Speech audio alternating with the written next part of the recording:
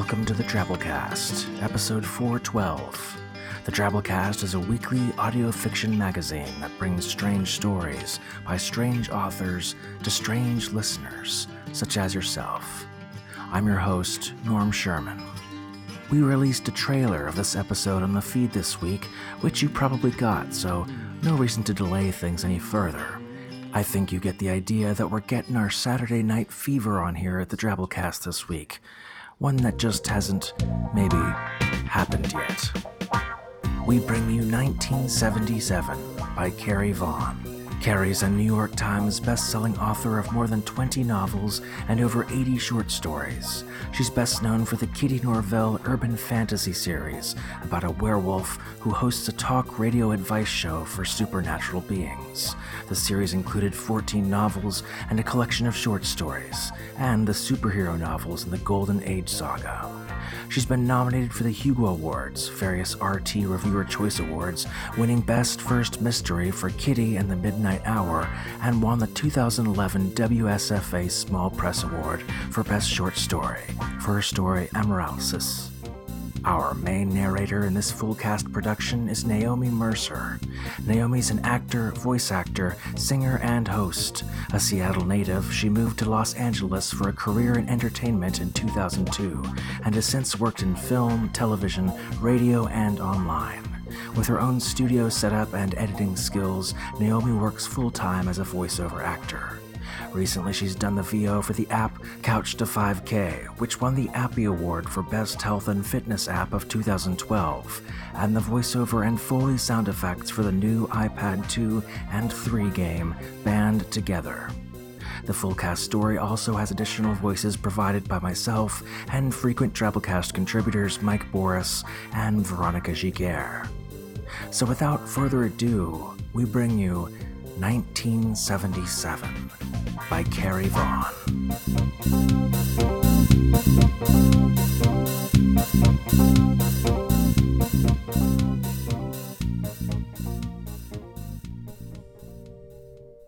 "1977" by Carrie Vaughn. Have another one, the guy said, and Megan did, because she was thirsty, though a martini was probably not what she would be drinking. She was too far gone to question. She downed the drink in 3 swallows while the guy laughed. Craig, Connor, whatever his name was. The music changed, and her eyes got wide. She shoved the glass at the bar, knocking something over, but was already turning to the dance floor. "This is my favorite!" What's-his-name laughed. Baby, you say that every other song. So, she thought, every other song was her favorite. She'd popped something a little while ago, and it was starting to kick in. Everything went away, but the music, the lights, and her. Her body became ethereal, and she loved the feeling. She didn't have to think about moving. She just did, like the music came from her. She danced like she was part of it. The guy joined her, gluing himself to her, his hand on her thigh, sliding over the silky fabric of her dress. From where he stood, he could see straight down the low-cut neck. Not that discouraged him. He was a good dancer, and she'd probably go back to his place. Keep the movement going as long as she could. He pulled her against him like he owned her, a slim little doll in a knee-length lavender dress and white strappy heels. Her brown hair feathered around her cheeks, bouncing as she moved her head in time with the music, becoming damp with sweat. Her arms laid across his shoulders and let him guide her. She was on tonight, and her energy fed his. In moments, a space formed around them as people stopped to watch. He took her hand, spun her out, spun her back. She faced out now, snugged close in his arms. Reveling, she looked up as multicolored lights flowed around her. She was going to be so sick tomorrow, hungover and sore, and she wasn't going to remember his name, and she didn't want to see the sun ever again. 2 months since she caught Rod in bed with her sister and walked out on him. She ought to be getting over it. She ought to find a job, a place to live that wasn't somebody's couch. She ought to. She ought to care, but she didn't. She only wanted this moment, forever.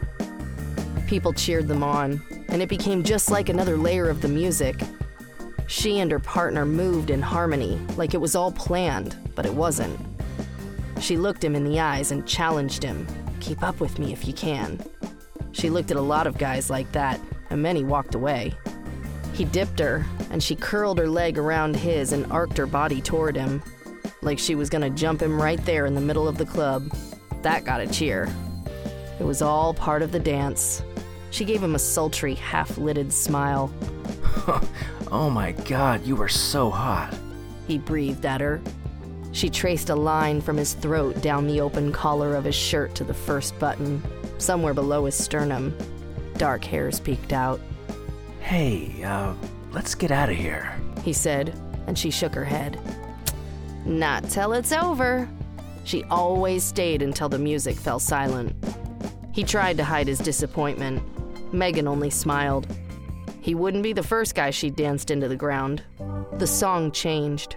Her skin burned, her head throbbed, and tomorrow didn't exist. "This is my favorite," she breathed. At some moment, the lights shifted, out of sync with the music, she noticed, annoyed. They'd all turned to yellow on the offbeat and grew brighter. They'd done something funky. The sparklers disappeared, along with the reds and blues. Everything was yellow and so piercing. She had to close her eyes. Her partner spun her out again, and she was alone, face upturned, watching the back of her eyelids turn red in the lights. The floor disappeared. This was it. She'd finally done it. Man, too much booze, too many pills. It had all caught up with her, and she was going to die of an overdose right there on the lit-up dance floor. Perfect, she thought, smiling vaguely. This was exactly how she wanted to die. This moment would really last forever. It didn't even hurt. For a moment, her body felt weightless. She was leaving it. Her mind was flying, and there was a tunnel of light, just like the crackpot said. But she was still standing when the fierce light faded to normal lit room brightness.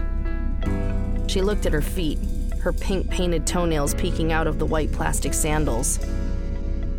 She stood on a textured yellow floor, not the club's dance floor with the lighted tiles. She looked at her hands, which were shaking. She was going to throw up. Hey, it worked, a voice called. She looked up to find a guy in a white leisure suit staring at her, bug-eyed. He had dark hair and trimmed sideburns, a couple of gold chains, and too many rings. He looked like someone who was trying way too hard. The club never would have let him in. But they weren't in the club. The ceiling was too low, and the walls were too round. Everything was a buttery yellow. She might have said this was a living room. Around the edges were armchairs and a sofa, a coffee table, all expensive looking and vaguely attractive with soft lines and warm colors. Lava lamps occupied a couple of nooks, and they were lit and morphing into an ideal way that seldom happened in real life. In real life, they tended to gum up. On the other side of the room, a pair of bucket seats sat before a complicated-looking instrument panel, a soundboard times a million, and a cockpit window. The window looked out over black sky and a few pure stars that didn't twinkle. She put her hand on her head. Fuck, I've never been this drunk. The guy stepped toward her. He wasn't what's-his-name. Was he? There wasn't anyone here but the two of them. She stepped back. Can I get you something? He said. Water, maybe? Yeah, water. Sure. She was still looking around, off balance. Even the ceiling curved a bit. At least the floor was flat. Can I sit down? Yeah, anywhere, he said from a cabinet in the back where he was pouring something that looked like water. The sofa was the most comfortable seat she'd ever had. The stuffing sank, but not too much. It curved around her, supporting her, but still felt as soft as goose down. She could curl up and go to sleep right there. The guy brought her a glass of water. In his other hand, he held out a little white pill. Take this. She shook her head, which made the room spin. No more. It'll clear out your whole system. Instant sobriety. Too good to be true. Did she trust him? Well, it wouldn't be the first time she'd taken a strange pill from a strange guy. She popped the pill and downed half the water before she felt ready to ask, "What? Where?" She closed her eyes, took a breath, started over. "I don't remember you." No reason you should. We've never met. "Then what am I doing here?" He smiled. You're from 1977. She shook her head. "I'm from Glendale." No, I mean, I found you in 1977 and brought you here. To the future. Your future, I mean. This is my ship, the Travolta. We're in orbit just outside the asteroid belt. It wasn't the craziest pickup line she'd ever heard. He wasn't claiming to be an alien from Venus. He hadn't asked her what her sign was. Why? He looked eager. No, he looked crazy, with this fire in his eyes. His hands beseeched. I want you to teach me to dance. She looked over to what, for some reason, she thought of as the front of the room, and through the window to what might have been night sky, or outer space. You couldn't find someone local to help you? He sat next to her, and she resisted an urge to scoot away. He wasn't a bad-looking guy. Looked like he had muscles under the shirt. He was taller than she'd thought at first, and he had an earnest smile. All right, so here's the thing. In your time, disco's got another 2 years of life in it, tops. After that, it's all kitsch. Sure, lots of people say they like it. There are lots of movies and stuff that show how it's done, but it's all missing something. Nobody takes it seriously. So I want to learn from someone who was there, who understands what it really means. I'm not sure I know what it really means. It's music, you know? That's all. She thought about what he'd said. 2 years, and the music would all change? She wasn't sure she could imagine that. She wasn't sure she'd be alive then anyway.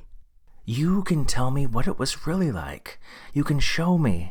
Ever since I heard the Bee Gees in music history class, I've loved that whole period, that whole style, everything about it. But it's hard to find good information, much less anything with any kind of emotion.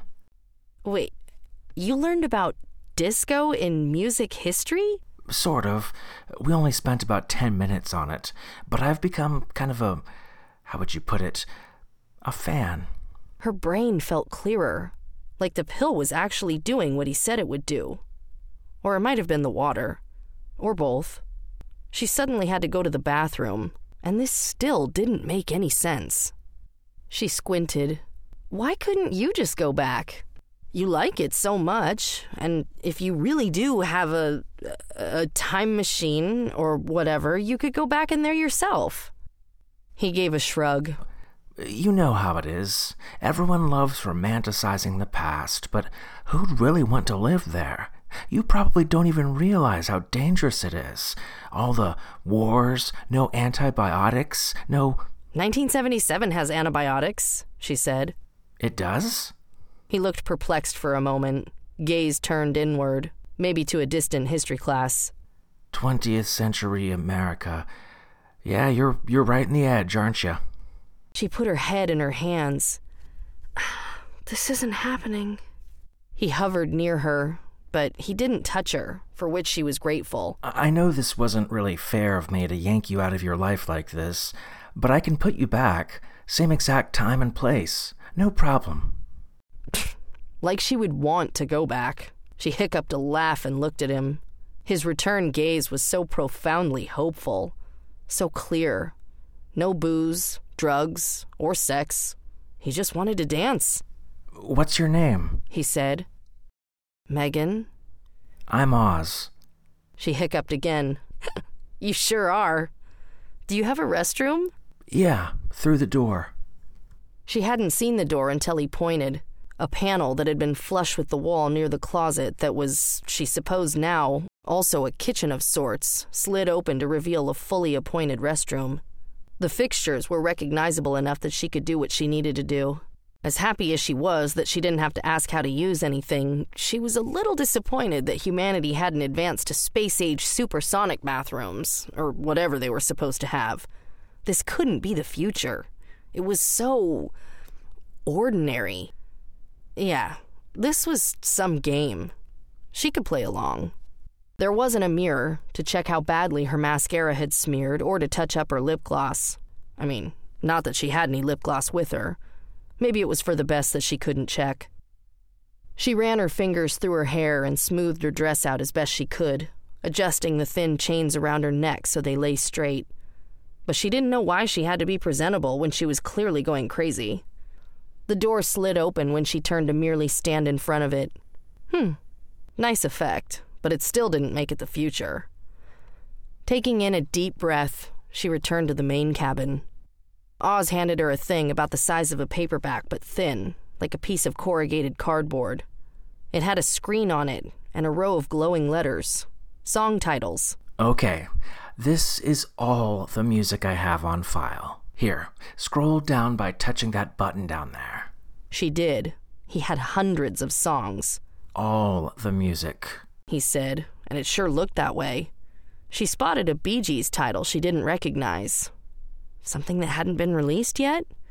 If this was the future... Can I play this one? When she touched the title on the screen, it highlighted. She squinted at it. Push the play button, there. He pointed to a little arrow on the screen, just like the play key on a tape recorder. She did. Sound flowed from everywhere.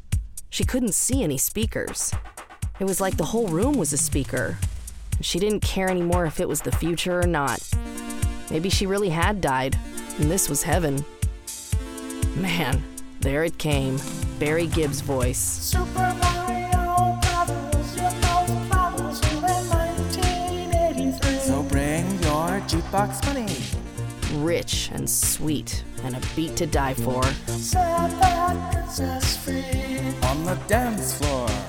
And if this really was the future, she was hearing this song before anyone else in the world. Before the Bee Gees even. At least before anyone in 1977. What a nice idea. I thought you'd teach me some steps before we started the music. The classes I've taken before usually start that way. She shook her head. You have to learn to feel the music before you learn any steps. The steps don't mean anything if you can't feel it. And she felt it. The steps came naturally, without her thinking, because she'd been doing them for so long. But the important part was still the music and how it ran through you. It didn't matter where or when you were. She'd been kidnapped, she thought absently. Didn't matter who or what Oz claimed to be. She ought to be screaming, breaking through the door. She ought to be too scared to dance, but she wasn't. She just closed her eyes and there she was, back at the club. I have a little piece of 1977 here on my ship. I feel like I'm gonna cry. She looked at him. He was watching her with an intensity, an appreciation she wasn't used to. She had to interrupt that look. Come on, you try it. She took his hand and led him to the middle of the floor. She expected him to be clumsy. Something about his enthusiasm didn't inspire confidence in his abilities. If he'd been good at this, he wouldn't have needed to kidnap her. But he wasn't clumsy. Restrained, maybe. Nervous. Self-conscious. I mean, most people were. They hung out on the edges of the dance floor, eyeing the crowd like they wanted to make sure no one was actually watching them, frowning instead of smiling, cursing or biting their lips in concentration. And they didn't really move. They might do the steps and bump their arms, but they didn't move. They didn't flow. He swayed from foot to foot, but seemed most interested in watching her. He had a nice smile, she realized, and the kind of hair you want to run your fingers through. Soft and thick. She took his hand and tried to spin. He didn't have to do anything but hold her hand and let her wind herself in and out of his arms, but she knew he would feel like he was a part of something. His smile brightened, becoming less about wonder and more about happiness. Part of her rhythm and joy of movement flowed into him. She found a different song on his list. Let's try this one. It's got real easy steps. The Hustle started playing. The thing about that one was the basic steps were easy, but you could build on them and make the dance more complex as you went along, as you got better. She added a couple of spins, and Oz said, See, that's what I'm talking about. They don't show that kind of thing on any of the vids. So she had to do it again, and then showed it to him, and they did it together. Then she faced him, putting his hands on her hips and resting hers on his shoulders. His smile quirked. I haven't been able to practice anything like this. Can't find anyone who's willing to dance with me, he said, giving a shy little shrug. Well then, this is your big chance. They danced. He held back at first, but she was brazen, spinning into him so they were only inches apart, daring him not to back off. She fell and made him catch her in a dip, and he did, and the music pulsed, the singers going on about love and loss and forgetting about it all while you danced. He righted her from another dip and held her shoulders. You could stay here, he said suddenly. I don't have to send you back. If she'd wanted the escape she thought she did, this was the ultimate. She stared at him, breathing a little hard from the dancing, wondering at the song playing. It was another one she'd never heard before, but nonetheless it sounded familiar, like this whole place, like him. Never going back sounded like the best idea in the world. A crash sounded, and an alarm blared through the room. Oh, shit. Oz ran to the cockpit, leaving her standing alone. Absently, she smoothed out her skirt and rearranged her necklace. While he was doing who knew what, the lights flickered, and then a space of air brightened, like a light bulb the second before it burns out. There was a pop, a puff of breeze, and two people appeared from nowhere standing before her. They were cops. Even if the uniforms were unfamiliar, their attitudes weren't. They both wore black boots, trousers, and padded jackets with some kind of insignia, and they both had crew cuts and sunglasses. The short one was a woman. The man read from a handheld screen. Osric New? We detected an unauthorized use of a temporal transducer along your route at approximately 0341. We'd like to ask you a few questions. Oz faced them from the cockpit. What? This is an illegal search. I'll call my lawyer. Where are your idents? The man sighed, like he'd expected this sort of outburst. I'm Officer Brady. This is Officer Jellicle of the Temporal Authority. And we have a warrant. He showed Oz the screen he held. Megan hoped they didn't notice her. I mean, if they did, she had to hope she wasn't important enough that they didn't have anything they could pin on her. This was just like any other bust, right? Just stay out of the way. The woman, Officer Jellicle, said, This isn't a petty violation, New. You're not going to talk your way out of it. What? Using a transducer isn't illegal? I haven't done anything wrong. Both officers looked at him, then looked at Megan. Jellicle looked her up and down. What is that? 1977? 78? She shrugged. Yeah, I guess. Brady tipped his hat at Jellicle and said, You still got it. She gave him a thin smile. Oz rushed to stand between Megan and the officers. She resisted an urge to hang on him, begging to know what was going on.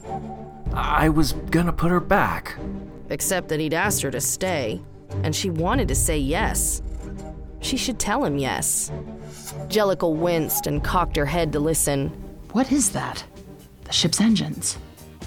Did you program them for a rhythm? They all listened for a moment. Disco Inferno, Megan said. I noticed it a while ago.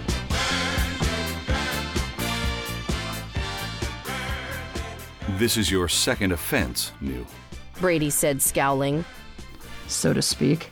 Jellicle added. Megan looked at Oz.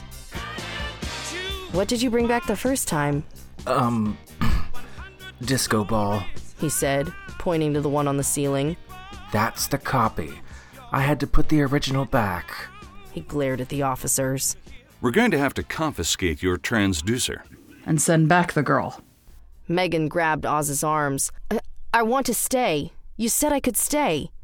He met her gaze, and for a moment music played, even though the song had cut out a long time ago. She imagined it, flying through space with Oz, dancing. Bliss. Jellicle stared at the ceiling and gave a long, suffering sigh. Her partner just shook his head. Ma'am, that isn't going to be possible. She didn't know anything about the rules here, but she should have guessed. The minute it looked like she was getting a break, that something amazing was happening to her and she could dream again, it disappeared, swallowed up by life. She was afraid she was going to start crying, but she only frowned and looked away. Oz said, "There has to be a way. An exemption. Museums get exemptions all the time."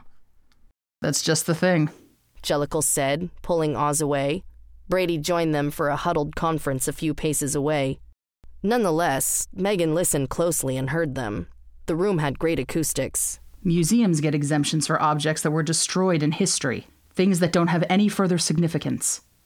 We stopped you because we tracked her. She's important. She has kids. She makes a difference.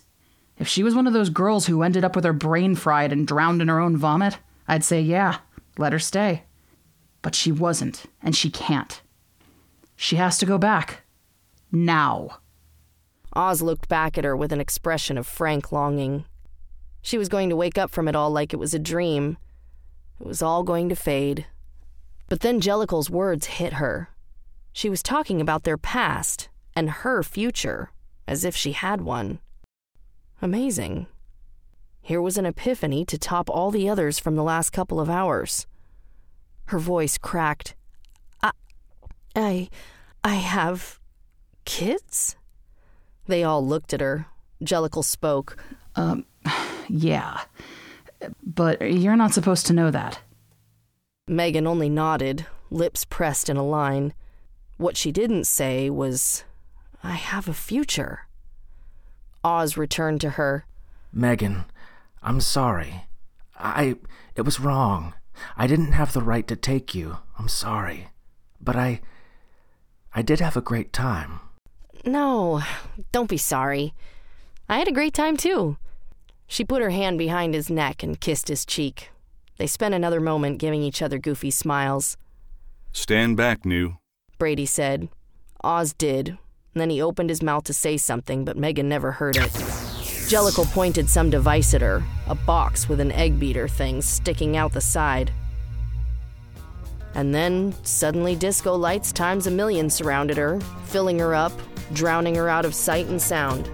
The floor gave way, and she was falling. Falling. Then, as if nothing had happened at all, she was standing in the middle of the club, 100 bodies dancing around her, arms raised, hips swaying, feet stepping, beat throbbing. Well, you can tell by the way I use my walk. I'm a woman's man. No time to talk. What's-his-name was dancing with someone else now, and Megan was relieved. Except for that, she was right back where she started. But things were clearer this time. She could see the people, the lights, the speakers, the bar, the drinks. Everything was so clear. She could see the future. She raised her arms up and laughed, thinking, I will survive. Staying alive.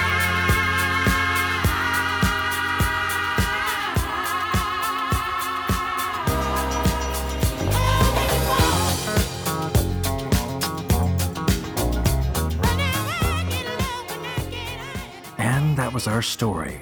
Hope you enjoyed it.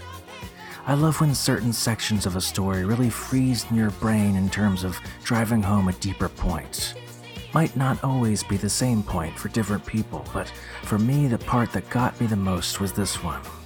If he'd been good at this, the story said, he wouldn't have needed to kidnap her.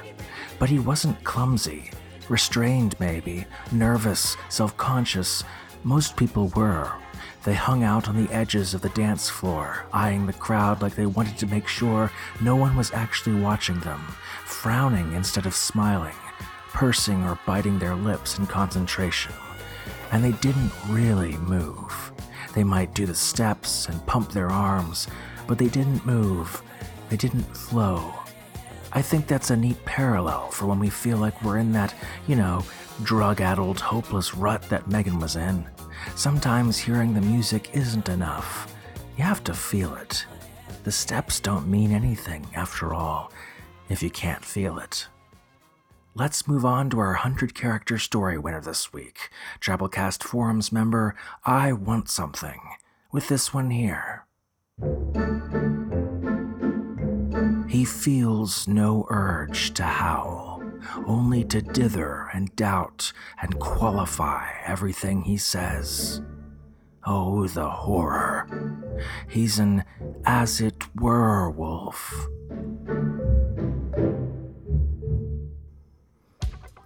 Oh man, sometimes the punny ones really get to me.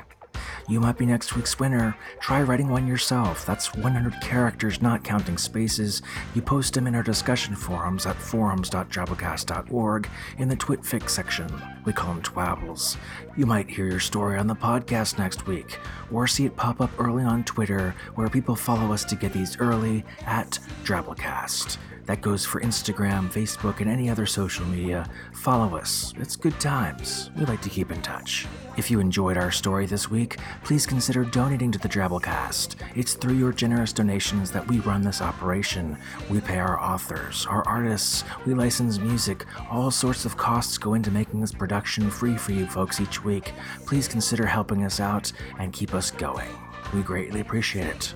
You can find support options off our website, drabblecast.org, and those options include one-time donations and monthly recurring donations. And whatever you can give helps. Hey, and here's something I'm really excited about. Next month, August, is our most popular month on the Drabblecast. It's H.P. Lovecraft Tribute Month, where we have a whole month of commissioned original stories by amazing authors. This is going to be our best one ever. I hope you're looking forward to it just like I am. It's coming up. Special thanks to our kick-ass episode artist this week, Carlie Heath. Carlie's an author and illustrator available for commissions. Find her on Twitter at Carlie Heath. Our program this week was brought to you by Sandra Odell, Bo Kyers, Raymond Bledsoe, Tom Baker, Melissa Harvey, that strange, pale, child-sized thing running on all fours into the woods that you swear you just saw while you were driving down a lone country road at night, Jason Smith, Adam Pratt, Samantha Henderson, and yours truly, Norm Sherman, reminding you, you have a future. Can you dig it?